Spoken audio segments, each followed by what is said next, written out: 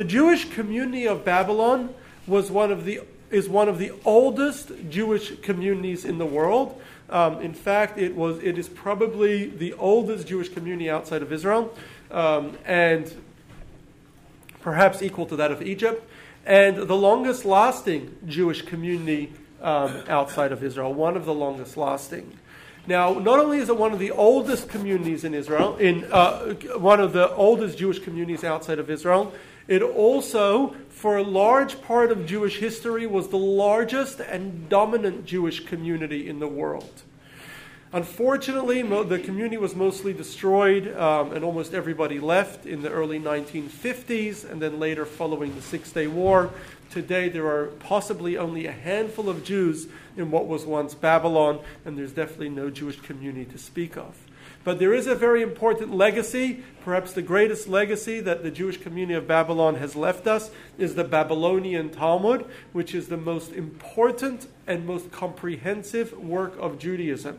You may have heard on the news, I know it was on in the news in a lot of places, that last Wednesday, 90,000 Jews gathered in MetLife Stadium in New Jersey to celebrate the Daf Yomi, which is the completion of the Talmud, a cycle where one reads one page of the Talmud every day. It takes about 7.5 years to finish the 2,700 pages of Talmud, and so it's quite an undertaking. Thousands, if not tens of thousands of Jews around the world do this regularly, and so they celebrated its completion, but the Talmud remains the most important and comprehensive work of Judaism. Yes? Is Babylon Baghdad? Yes. Yes, I'll talk about its geography in a moment. So where is Babylon? So Babylon is an area that the Romans called Mesopotamia, an area between that covers the Tigris and the Euphrates rivers. Modern-day Iraq, the most prominent city near Babylon, or Babylonia as it was called then, is Baghdad. Baghdad wasn't around in the early days, but it follows along the Tigris and Euphrates River, the areas that today you hear a lot about in the news. So that is Babylon, and that was where the Jewish community was. Now, Jews first came to Babylon during what we call the Babylonian exile. To give us a little background as to how Jews got to Babylon, according to our Jewish traditions, the independent state of Judah, of Yehuda, was led by King Yoshiyahu, a descendant of King David. And it had been independent. It had been an independent state for close to 900 years since Joshua had entered the land, Joshua had entered the land after the death of Moses. And it had been under the house of the Davidic dynasty for some 400 years.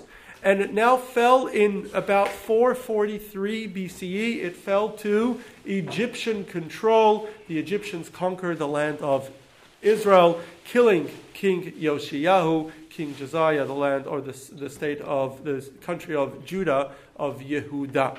The Egyptians put his son, whose name was Yehoiakim, in place as a king, but a vassal king under Egyptian rule. That lasted for 11 years. 11 years later, in 432 BC, according to our Jewish traditions, King Nebuchadnezzar of Babylon conquered Israel, capturing it from Egypt. He killed King Yehoiakim, who was a king under Egyptian rule, and he put his son Yechaniah, also known as Yehoiachin, as king briefly, only for a period of a couple months. He then changed his mind and put Yehoiakim's brother, another son of King Yoshiyahu, whose name was Tzidkiyahu, as king, and he took Yehoiachin or Yechaniah with him back to Babylon. Together with Yechaniah, afraid that the Jews would rebel against him, he took all of the Jewish elite, all the elite of Israel, all the leading Kohanim, the leading priests, the Sanhedrin, the Supreme Council of Judaism, which had 71 senior members and 213 junior members, all the military leaders, all of the scholars, all of the professionals, all of the elite, all the aristocrats of Israel were all taken, tens of thousands of people were taken back with Nebuchadnezzar were forced back to Babylon. This was part of a policy that the Babylonians had. They didn't have very good communication or roads that later other empires would build. The way they kept everybody in line was by taking all the elites, or taking people and moving them around, moving them to Babylon and moving them to other places, and therefore people were no longer, and essentially assimilating all the people into a single Babylonian Aramaic-speaking culture.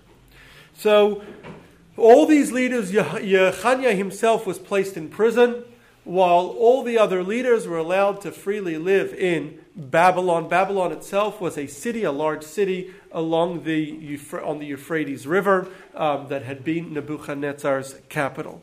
The Jews moved. Most Jews at the time, most of the leadership at the time settled. They were allowed to settle anywhere in Babylonia and Mesopotamia that they wanted. They just had to stay there. And so most of the Jews settled around the town of Naharda'ah. Naharda'ah was a town on the Euphrates River, where the Euphrates River intersected with Nahar Malka. Nahar Malka was a river or a canal that led from a lake or a dam nearby, and the Naharda'ah was settled by Jews at the time, and over there they established a flourishing Jewish community in Naharda'ah.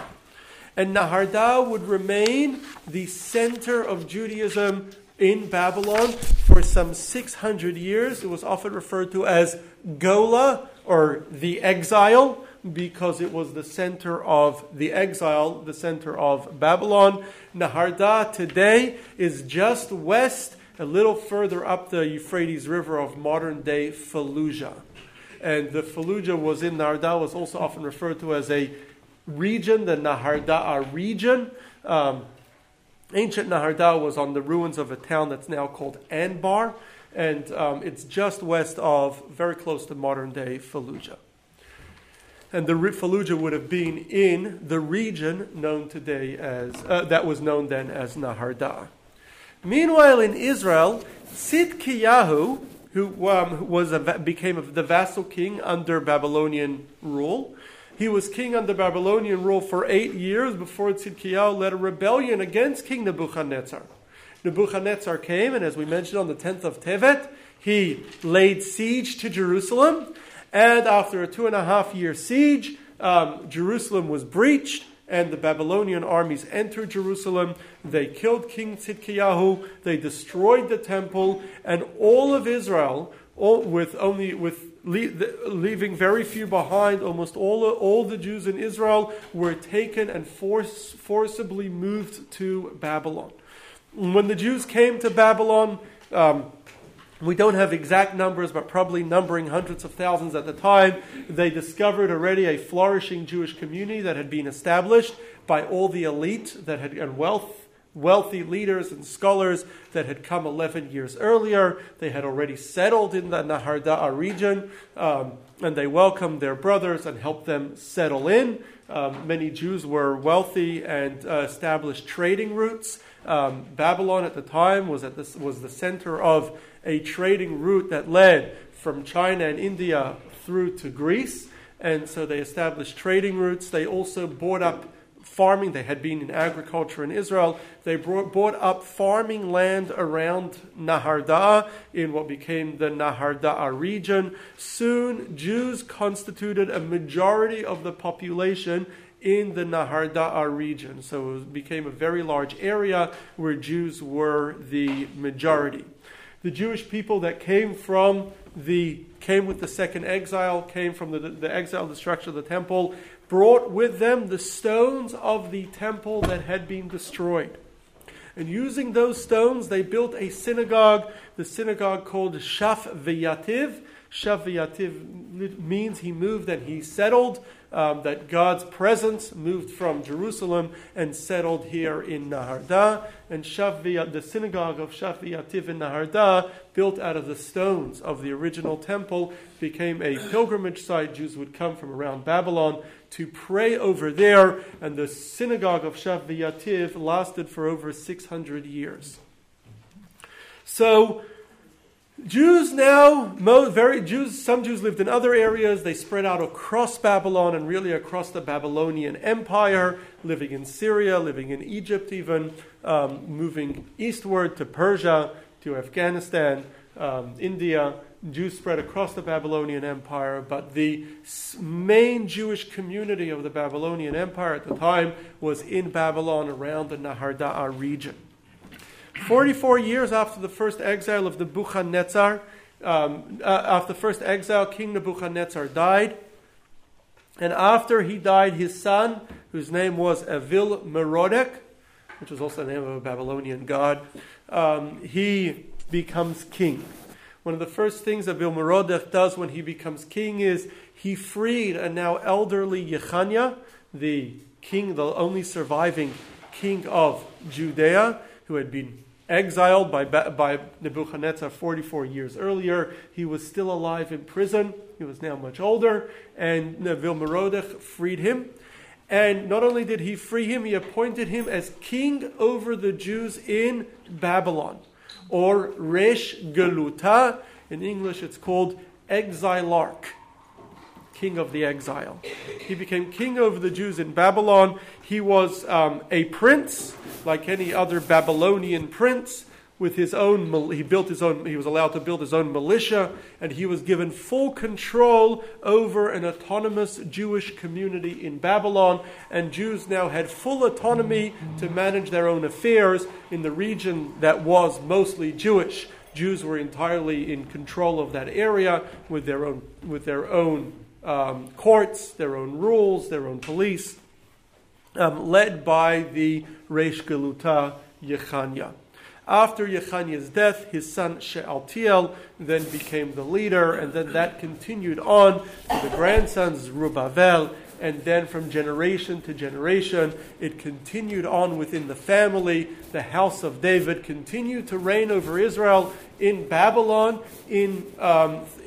centered around the town of Nahar Da'a, which became the capital of the Jewish region in Babylon. A couple years later, the Babylonian Empire was conquered by the Persians. The Persians allowed the role of the Reish Geluta to continue, allowed the Jews to continue having autonomy in the land of Israel. It then continued with the Greek conquest, as well as the different Persian empires that will later rule Babylon for the next 1,000 years. The role of the Reish Geluta continues with the Arab conquest in the mid-600s. The role of Reish Geluta continued, and it only came to an end in the 1000s. So it only came to an end in the 1000s, meaning the role of the Reish Geluta lasted for over 1,400 years. The prince of the king of their powers changed over time. At times they had greater powers, at times lesser powers, but the prince of the Jews, or the king of the exile, remained a hereditary position held by the house of David for 1,400 years, ending about 1,000 years ago. So with the conquest of the Babylonian Empire by Cyrus and of Persia and Darius the Mede, and when Cyrus rose to the throne of the Persian Empire, Cyrus gave permission for Jews to return and build the temple. At first, the Reish Geluta at the time, whose name was Zerubbabel, and a grandson of the last Kohen, the last high priest in the temple, Yehoshua Kohen Gadol, led Jews back to Israel. Very few Jews, however, went. Not a lot of Jews wanted to go. Israel had been desolate for 70 years. Nobody had lived there, or for decades at least. Nobody had lived there. And it had fallen apart, and nobody was now a backwater kind of corner of the Babylonian Empire, and so nobody wanted to go. Most Jews did not want to go back. They started building the temple. They ran into a lot of trouble. The building of the temple stopped in fits and starts. It continued, and it took a couple decades till they built the temple. Later, the great leader Ezra who was the leader of the Sanhedrin, led the Sanhedrin, the Supreme Council of Judaism, together with most of the Jewish scholarship and tens of thousands of Jews back to Israel, and strengthened the Jewish community and moved the Jewish religious leadership from Babylon, to the land of Israel. Ezra is really a subject of his own class. I should, though, mention that today, the 8th of the month of Tevet, is actually Ezra's yahrzeit, the anniversary of Ezra's passing. So tens of thousands of Jews do move to Israel over a couple waves, following Persian permission to rebuild the temple. However, the majority of the Jewish community remained in Babylon. And Babylon remained the stronger Jewish community and the wealthy and settled Jewish community. And although over the next few hundred years, as the Jewish community in Israel gradually grew, eventually numbering at its towards the end a couple million people, there were a couple million Jews in Israel, yet the Jewish community in Babylon always rivaled, if not was larger than the Jewish community in Israel. And the Jews over there were always much wealthier. They supported the temple and supported Jews in Israel, but the Babylonian community remained. Many Jews would go back and forth between Israel and Babylon, particularly when there was persecution in Israel at different times. Jews moved back to Babylon. The center of scholarship, though, after Ezra had moved from Babylon back to Israel, the center of scholarship was always in Israel. The great yeshivas, the great academies, the great schools, the Sanhedrin, the Supreme Council, was always in Israel throughout the Second Temple period. And so every budding young scholar from Babylon, though they did have yeshivas in Babylon, any budding young scholar would move to Israel. And we know of many of the great scholars later in Israel were of Babylonian origin. Perhaps the most famous Babylonian scholar to move to Israel was Hillel HaBavli, Hillel the Babylonian, who was a grandson of the Reish Galuta, a grandson of the exilarch, of the prince of the Jews from the royal house of David, and he moved to Israel at the end of. Right before the year 0, he moves to Israel, and eventually he becomes the Nasi, the president of the Sanhedrin, of the Supreme Council of Judaism, making him the leader, the religious leader of Jewish people at the time, and one of the most consequential ones. So moving forward in our history, in the year 70, the Second Temple was destroyed. After a major rebellion against the Romans, there had been decades of persecution at the hands of the Romans. There was a major rebellion, and the Romans captured Israel, destroyed the Second Temple, left much of Israel desolate, and killed as many as 1 million Jews. Many Jews at the time fled to Babylon. A couple decades later, in the 130s, there was a second rebellion led by Shimon Bar Koziba, sometimes called Bar Kokhba. And this rebellion was even more brutally crushed, and the Romans destroyed much of Israel, killing again many Jews, and then started a period of persecution where Jewish practice became illegal for a period in the Roman Empire. As a result, many Jews moved back to Babylon, again turning the tide from Israel being the dominant community to now Babylon becoming the more dominant community. The religious leadership still remained in Israel. However, starting in the early 200s, Roman persecution in Israel, especially as Christianity was now growing, in 300, Rome will convert to Christianity. So in the early 200s, Roman persecution in Israel led to very large numbers of Jews fleeing to Babylon. Among them, some of the greatest Jewish scholars in Israel fled to Babylon. Two scholars, Shmuel and Karna, two of the greatest scholars in Israel at the time, moved to Naharda'ah, which was the capital of Jewish life in Babylon. And over there, they were appointed as the Rosh Yeshiva. The Rosh Yeshiva are the leaders of the yeshiva, of the academy, of the ancient yeshiva of Naharda'ah that had stood since the early days of Israel's exile. They had a continuous yeshiva in Naharda. Shmuel and Karna were appointed as the leaders of this academy.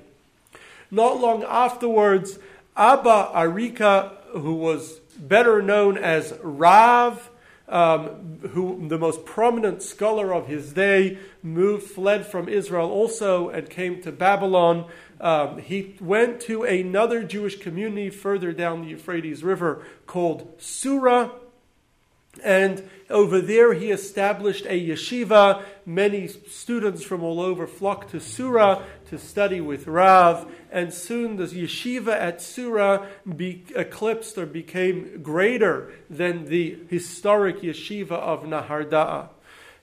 Now Babylon became the center of Jewish life, with these two great yeshivas of Naharda and Sura became the center of Jewish life and Jewish scholarship. Now young scholars from Babylon no longer went to Israel to study. They had great schools in Babylon. In fact, Jews from around the world that until then would travel to Israel to study, now were mostly traveling to Babylon where the great schools were.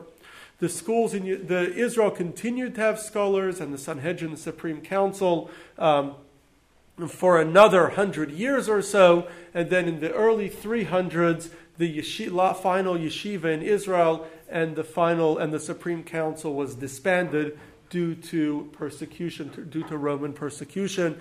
And at this point, the Babylon became the undisputed center of world Jewry, the center of scholarship. The Supreme Council was only able to function in Israel, and so it was disbanded entirely. We haven't had one since, but the yeshivas and the center of scholarship had now moved to Babylon. These two schools, the school of Naharda'a and Sura, became these two yeshivas continued for some 800 years, becoming the centers of study. Even as Jews moved around the world, they became the centers of Jewish scholarship, and any young Jew who wanted to study would go to one of these schools, and almost all rabbis around the world would have come from these schools, would be sent. If a community wanted a rabbi, they would go send a message to these schools to send them a rabbi. And so all the rabbis and religious leadership around the world at the time were all coming from these two great yeshivas. There were constant wars throughout this period between Persians and different Persian empires and the Romans. There was almost constant war between the Persians and the Romans. At different points, the wars reached Mesopotamia and reached the Jewish community in Babylon. Around the year 270, the Romans invaded Mesopotamia, and there was a lot of fighting around the Naharda region. And as a result of this fighting, many Jews were taken captive, many Jews were killed, and the city of Naharda was completely destroyed in this war. As a result, the yeshiva moved from Naharda to a nearby town called Pumbedita. And from then on, the two great yeshivas were known as the yeshivas of Sura and Pumbedita. Along with it, the seat of the Reish Galuta, of the exilarch, the head of the exile, also moved from Naharda'a, which had been destroyed, to the nearby town of Pumbedita. Pumbedita is in modern-day Fallujah. So, but Babylon remained the center of Jewish life, Jewish scholarship. It also was the center. Jews, as we mentioned, had farms all around Mesopotamia, especially around the Naharda region. Jews were also traders and had set up trading posts essentially stretching from China all the way through Afghanistan and Iran, all the way across through Syria and Turkey, and all the way into Europe. Jews had many trading posts and communities, and the center of it all was in Babylon throughout this period.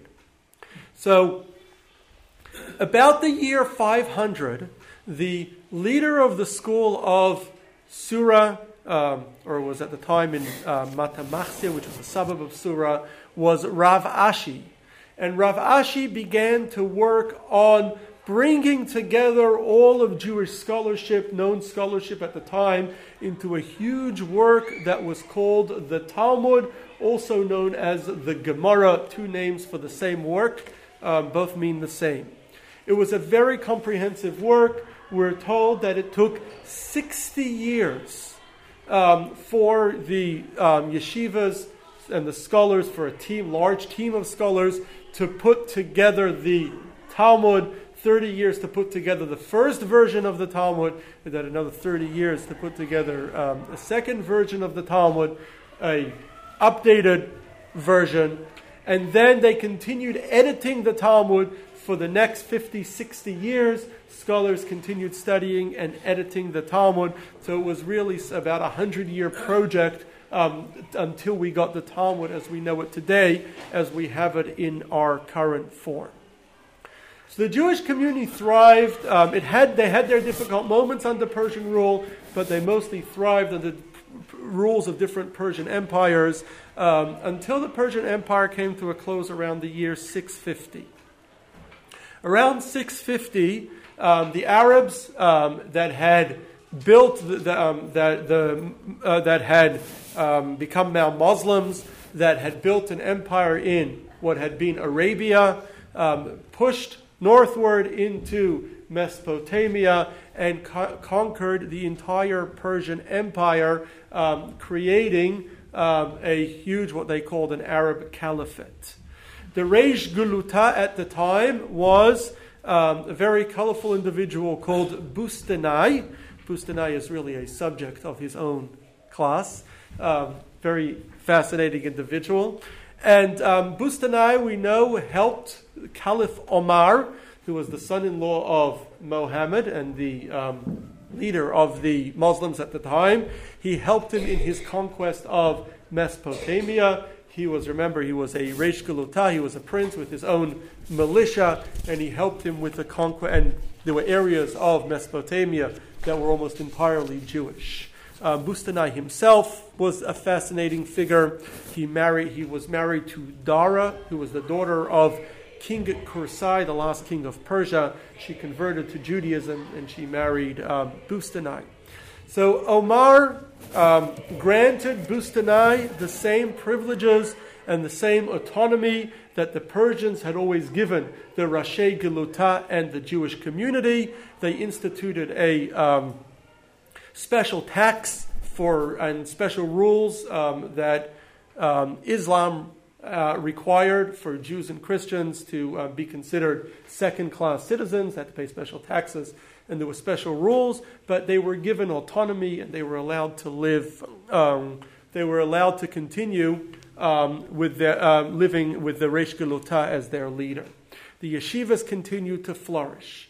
However, over time, things started to go bad for the Jewish people in Babylon under Arab rule. And starting in the 700s, Jews were gradually pushed off the lands due to laws limiting their land ownership or due to high taxes. Jews were gradually pushed off the lands and moved to larger cities. Many Jews followed Arab conquerors across the Middle East, across North Africa, to Egypt, to Syria, to Egypt, to North Africa, and all the way to Spain. And large Jewish communities were built all across Egypt, North Africa, and Spain. And Jews gradually moved away from Babylon as there was more and more persecution. Jews being pushed off the land moved to larger cities and mostly moved to what became the new capital of the caliphate in Baghdad. And so Jews moved to Baghdad in large numbers, and soon Baghdad had a huge Jewish community. However, due to constant persecution over hundreds of years, Jews continued to move away from Baghdad. Jews were also had a hard time financially because of high taxes and because of limits to Jewish occupations in Baghdad and in what had been Babylonia.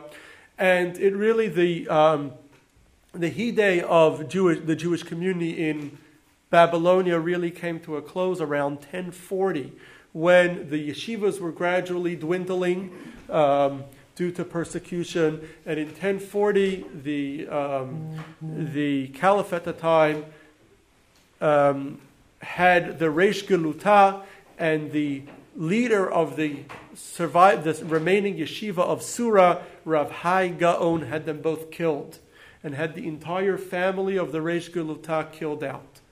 And as a result, the yeshiva of Sura was closing the final great yeshiva of Babylon, and it ended the office of the Reish Geluta. So, and the community continued to decline, and as the community was declining around that period, the Jewish community in North Africa, in Spain, and at the same time in Europe, in Germany and France, began to grow around this time, and they had very large Jewish communities that were gradually beginning to eclipse the Jewish community in Iraq. They built or what had been Babylon. They built big yeshivas in Spain, in Germany, and the center of Jewish scholarship had now moved westward from Babylon, where it had been for some 800 years. It now moved to Spain and to Germany. The Jewish community, though, still continued in Mesopotamia and in Baghdad for hundreds of years. We know that in the early 1200s, there were some 200,000 Jews estimated in Baghdad alone.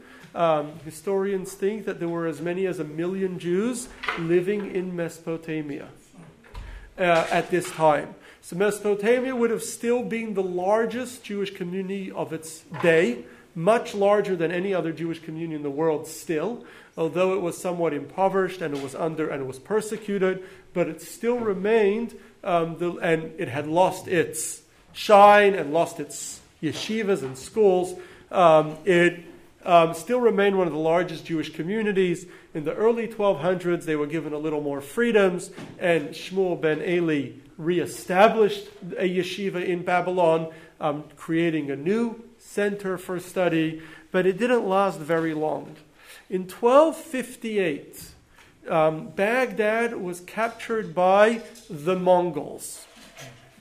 And after a long siege, the Mongols captured Baghdad, and they murdered. Baghdad was a large city. It was one of the largest cities in the world at the time, and it was also a great center of scholarship in general. There were big universities. The Arabs had been very into scholarship, into mathematics and science and medicine, astronomy, and they had great schools in North Africa, in Spain, Cordoba, and as well in Egypt, as well as in Baghdad. In 1258, the Mongols captured Baghdad, and they killed out much of the city, including much of the Jewish community in Baghdad, and nearby cities were killed out. After that, the remaining Jews continued to suffer greatly. There were a series of Mongol wars that culminated in another siege of Baghdad in 1393, led by a Mongol leader called Timur. And when Timur captured Baghdad in 1393, he killed every single person in Baghdad at the time he killed. After 1393, it's believed, we know very little about the ending years of the Jewish community of Baghdad. Historians think that the reason why we have so few records of the Jewish community toward the end of the community in Babylon and Mesopotamia is simply because there were very few survivors. Very few Jews survived the onslaught of the Mongols, and so as a result, by the early 1400s, there were almost no Jews left in what would today be Iraq, in ancient Babylonia.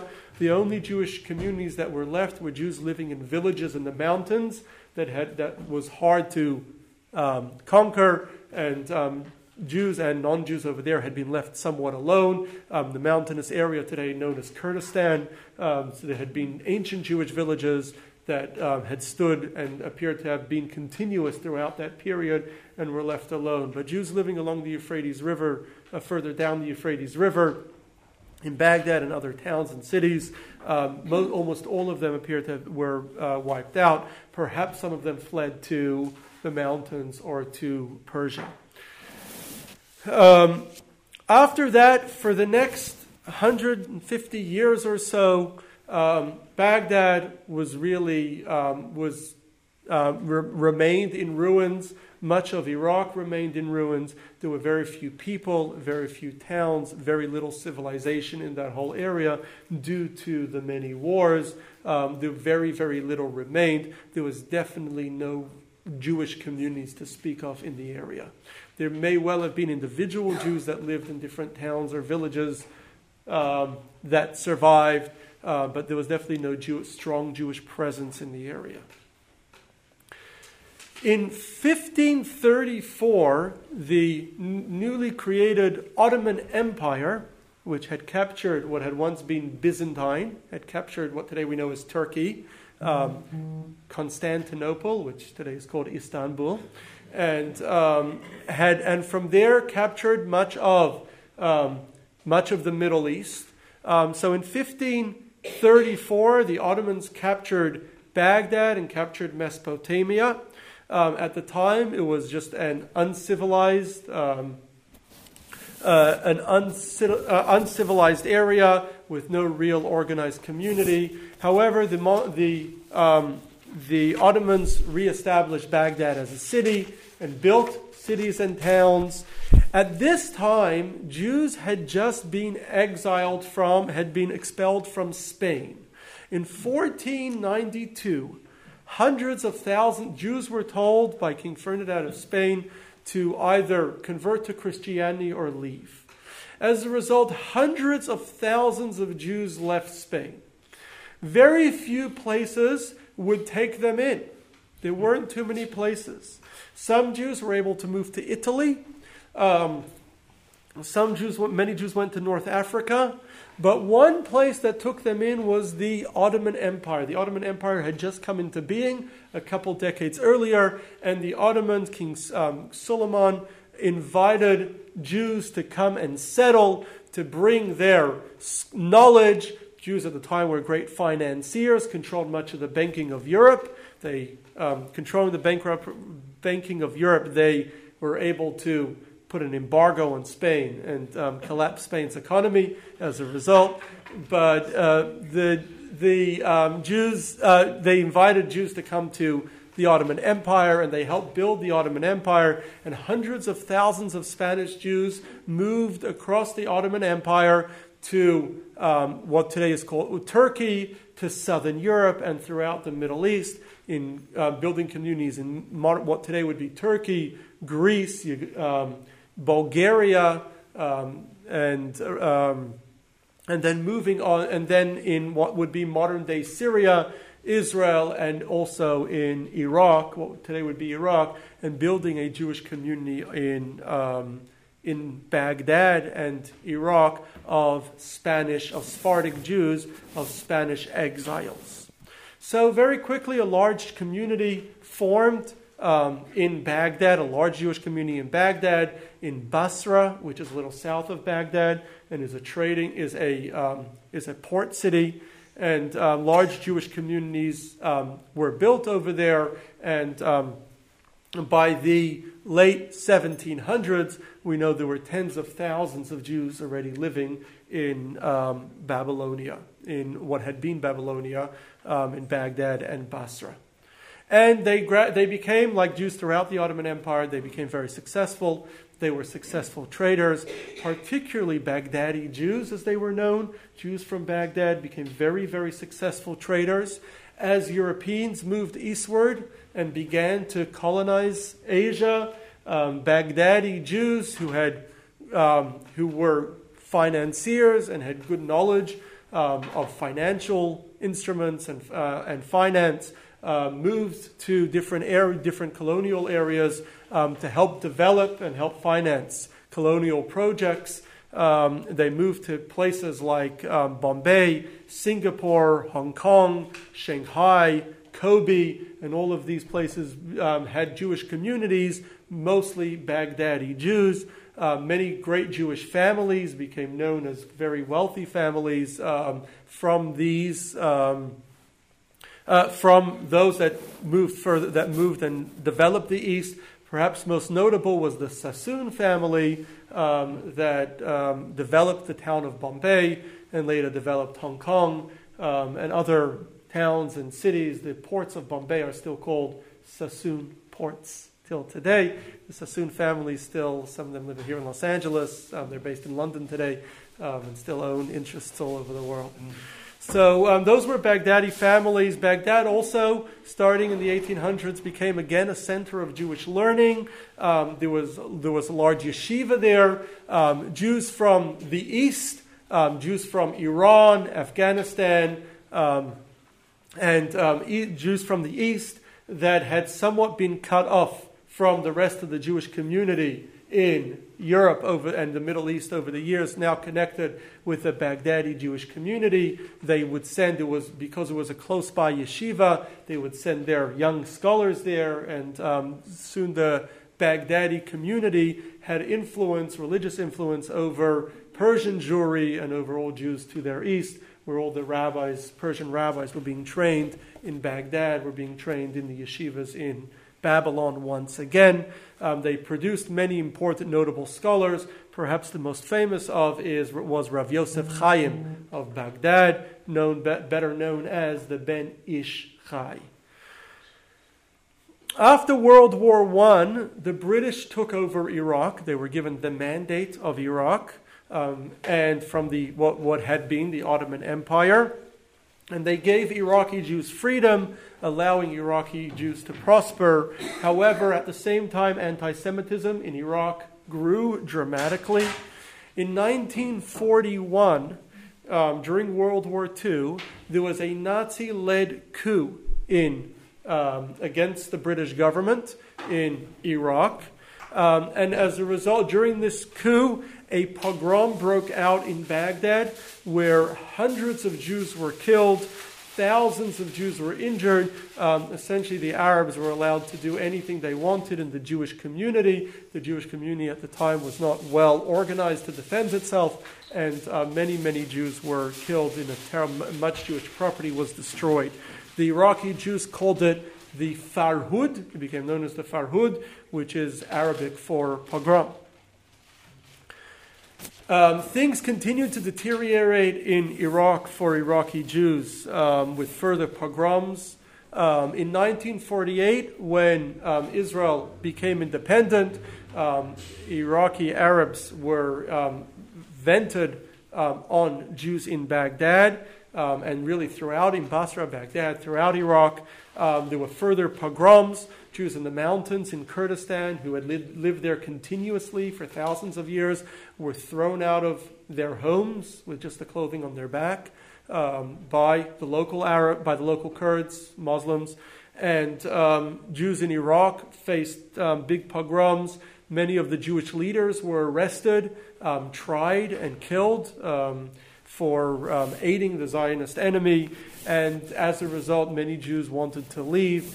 In 1951, the Iraqi government finally gave permission for the Jews to leave, and in a huge operation known as Mifta Ezra Nehemiah, the Ezra Nehemiah operation in 1951-1952, some 140,000 Iraqi Jews were airlifted to Israel. Following that, there were very few, only a couple thousand Jews left in Iraq. Most of them fled after the Six-Day War, when there were further pogroms against the few Jews that remained. And with that, by the early 1970s, there was no longer any official Jewish community in Iraq. Today, there are a small scattered number of Jews that still remain in Iraq, but with no real organized Jewish community. Yet today there are also tens of thousands of Jews of Iraqi descent, hundreds of thousands of Jews of Iraqi descent in Israel, and around the world the community continues. So we could say the Babylonian Jewish community, which was one of the largest, one of the longest lasting communities in our history. It's really a story like the story of all of our Jewish history, of the circle of persecution and freedoms and success, and then we went back to persecution and back to freedom of success. But perhaps the most notable thing is that we remain here at the end to tell the tale. Well, they're still killing each other over there. We're over here sitting and telling the tale of Iraqi Jewry. We're here studying the Talmud, the Babylonian Talmud that was created over there in Surah. We are studying from their work, and we have their descendants, their children and grandchildren of Iraqi Jews living among us. And we continue, and as a people, that's something that we've continued throughout the years, throughout over 3,000 years, despite persecution, we've managed to survive it and thrive and continue going. And perhaps the greatest testament is, while they're killing each other there, we have 90,000 people gathering at MetLife Stadium to celebrate the study of the Babylonian Talmud. So that's the story of our Babylonian Jewry. I want to